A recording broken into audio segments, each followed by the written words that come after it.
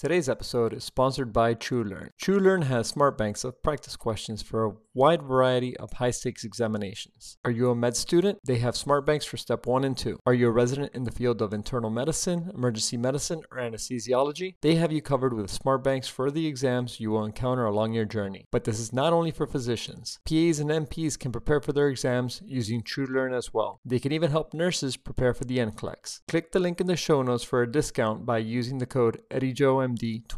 Crush your upcoming exams by using TrueLearn. Welcome to the Saving Lives podcast. I'm Eddie Joe. For historical context, today is the 21st of November of 2022. I really want to do more than one podcast episode per month, but unfortunately, my time is quite limited, and this is honestly the best I could do. This podcast is a follow-up to the Cardiogenic Shock podcast that I put out last month. Gotten some fantastic feedback on that. I greatly appreciate everybody's support, as already I have over 2,000 downloads to that podcast episode, so it seems as if you guys are enjoying it and are spreading the word. I hate doing this, but if you could take a couple seconds and give me a 5-star review on either Spotify or Apple Podcasts, wherever you listen to this podcast, it greatly helps my podcast grow and reach new audiences.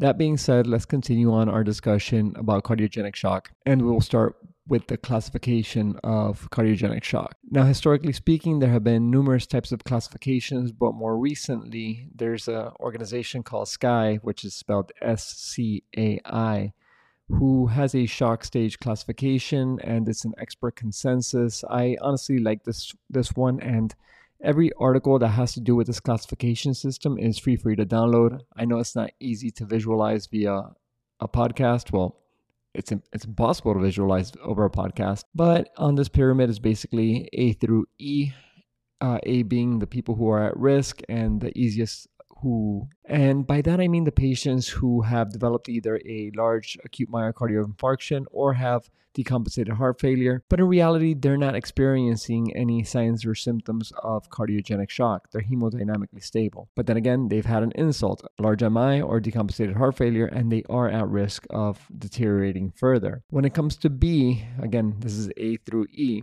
B are those patients who are beginning, hence the B, to get sick. They're starting to have clinical evidence of hemodynamic instability. You might ask yourself, what are these? Well, these are the patients who become hypotensive, tachycardic. They start becoming a little bit cooler on their extremities, and they might have abnormal hemodynamics. But in reality, they don't have hypoperfusion. So despite all these clinical findings, they're still making urine. They still look okay. The patients who are stage C of cardiogenic shock, this is the classic type. Now, this is what we usually see when patients present to the ICU. Hypotension is present, and they have clinical evidence of hypoperfusion. And this means that we're trying to reach into our goodie bag to see if they need pharmacological or mechanical support to try to save the lives of these patients. D are those patients who are deteriorating. They're past classic. They're getting worse despite us either putting mechanical circulatory support or bumping up their pharmacological therapy. They're still not doing better. They're deteriorating. They fall into this category. Last but definitely not least are the patients who are in extremis. These are the patients who have coded or are about to code. We know these patients when we see them. They're on jet fuel or they're on mechanical circulatory support at the highest levels that we could provide them with. And despite this, they're still not going to do well. And I know it seems very abstract the way I was just describing these three stages, A through E, but putting it back into a little bit of a clinical / biochemical perspective, stage A, again, are those who are at risk. When you do the labs, they're all normal. Their renal function is good. Their lactic acid is good. They're normotensive. I don't waste my time in floating swans or doing anything significant for these folks until they present themselves getting sicker. I think it's just not a very high number needed to treat to find a value in floating a swan on these folks. But again, these are just at risk. You need to keep an eye on them. They're usually not in the intensive care unit. The patients who are beginning to have cardiogenic shock, again, this is stage B. These people are still warm and well perfused. Their mentation is fine. Their pulses are fine. But they might sound a little bit wet. Their JVP might be elevated, although I can't tell you the last time I looked at JVP, being completely honest. Sorry, medical students. It's not something that is done regularly. But if you're to go ahead and do labs on these folks, their lactate is normal, their renal function still looks okay.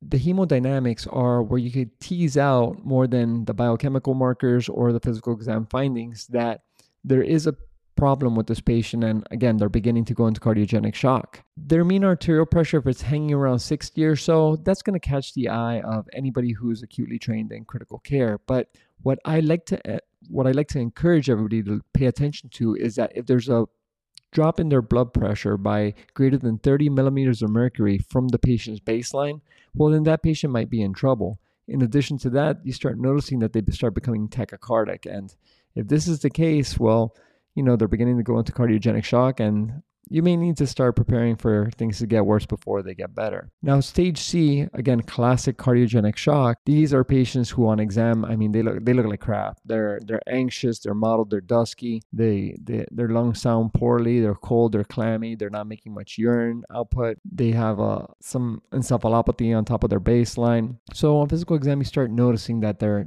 just not well. If you're to check labs on these folks, you start noticing that their lactate is elevated. Their BNP was going to be elevated before, but possibly even more so. And then you start noticing some issues with their creatinine or even their LFTs if you were to go as far as to check that. From a hemodynamic perspective, you have the patients who are in cardiogenic shock, so you're going to expect for them to have a MAP that's low. But in this particular stage of cardiogenic shock, these patients are going to need either a drug or a device to maintain the blood pressure and hit certain hemodynamic targets. In these patients, this is when I feel that a SWAN is more appropriate. And when you do float a SWAN, you'll find that their cardiac index is less than 2.2. I, generally speaking, don't wedge my patients, but you'll notice if you do that your wedge is greater than 15. And I've discussed in the past something called the PAPI score as well as CPO, cardiac power output. And you'll notice that these are abnormal as well if you're to go down this path. Stage D is the patients who are deteriorating, and they're going to look awful on physical exam. From a biochemical perspective, lab perspective, same things all over again. The renal function is going to be crap. Their lactate is going to be elevated. And here from a hemodynamic standpoint, you're going to notice that even though the patient might have a device or they might be on multiple vasopressors and inotropes or a combination of everything, because I truly believe that mechanical circulatory support is imminent, is necessary in these patients as early as possible, you will find that they're deteriorating even if they're on a device and vasopressors, inotropes, they're still not doing well. Well, this is stage D. These are the patients who are deteriorating. And last but definitely not least, stage E is extremis. And these are the ones who are almost pulseless. They're on the vent. They may have been defibrillated or may have undergone CPR at a point. You do a blood gas on them. The pH is less than 7.2. They have a lactate. These patients are, as the authors for this consensus paper state, quote, trying to die, end quote. And it cracks me up because, they actually put this in a published paper, quote, trying to die, because a lot of people talk like this, where we're trying to do everything that we can to save this patient's life, but despite that, they are trying to die. Not my words, are the words of the author. And from a hemodynamic perspective, there's really not much more you could do for these folks outside of possible ECMO if you do have that capability at your institution. So then you might be asking yourself, well, Eddie, why do I have to learn these different stages? And it's true, you don't have to know these stages. You have to know how to take care of them. That's the most important part. But it's important to know what the stages are for the sake of conversations with the family with regards to prognosis. When you look at a Kaplan-Meier curve that I can share the link with you, in the show notes for the article that I got it from, who the lead author is Schrage, published in Catheter Cardiovascular Interventions in September of 2020. They went ahead and showed that when they've compiled retrospectively over 1,000 patients in cardiogenic shock, for those who are stage A, again, those who are at risk, these patients do well. They don't pass away. Their survival is close to 100%. Not 100%, but close to 100%. Stage B, those beginning cardiogenic shock, they have at 30 days a little bit less than 75% survival. Stage C, classic cardiogenic shock, this is where mortality hovers at around 50%. Stage D, those who are deteriorating, the survival is somewhere around 30 to 35%. Stage E, those who are in extremis, those who are, quote, trying to die, those are the words of the authors, not my words. These patients' survival rate is just 25% at 30 days. So it's important to know that depending on the stage that you're in, the prognosis just drops significantly as the days go by. But there was this recent article that was published in the Blue Journal, that's the American Journal of Respiratory Critical Care Medicine, that this journal is the highest impact factor journal in critical care. And they did a study looking at capillary refill time to prognosticate patients who are in cardiogenic shock. Now, there was a very interesting study that's called the Andromeda Shock Trial that was published by Glenn Hernandez. God, I can't remember how many years ago. I think it was like 2018 or 2019. Where they randomized patients who were in septic shock to either get the resuscitation based on capillary refill testing or checking patients' lactate levels. And in that study, which again was very neat, I'm trying to remember it off the top of my head, but they found no difference in the primary endpoint, which was survival.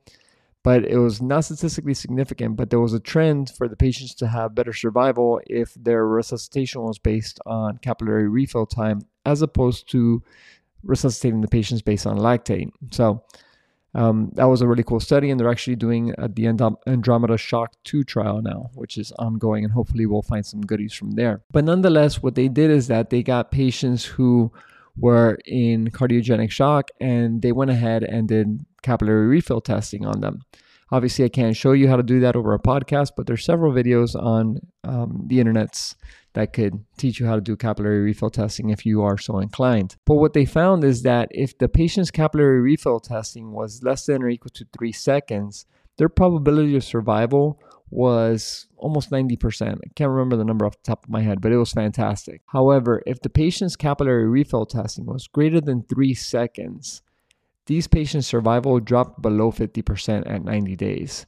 So just doing capillary refill testing when the patients hit the door, well, that will be very indicative of how the patient will do in the long term. So this is something that I'm starting to incorporate into my practice because this was published in July of 2012. And it's something that's simple, easy. You can do it at the bedside, doesn't cause the patient any pain, doesn't cost the lab any money, and it could help prognosticate for us. And what they were able to find is that the main conclusion of the study was that if the capillary refill time is greater than 3 seconds, that there's an increased 90-day mortality or a need for VA ECMO. So if you are not in a VA ECMO institution, well, in that case, you need to start thinking about where you're going to get your patient to, because chances are if you don't get them early with mechanical circulatory support or support them appropriately from the get-go, well, then they just might not survive. And I think right now we're crossing over the 12-minute mark, so I'm going to drop this here and talk about floating swans in patients as well as post-contour analysis and bioreactants over the next podcast episode, and kind of go over why, if we're going to start mechanical circulatory support, why it needs to be started early, as well as discuss things about shock team and escalating care for patients who are in cardiogenic shock. And to finish off, again, I'd like to thank everybody for supporting the podcast and supporting my work. Hope you all have a great day with many blessings, and I wish you all very happy holidays with your family and friends. Much love to everybody. Bye.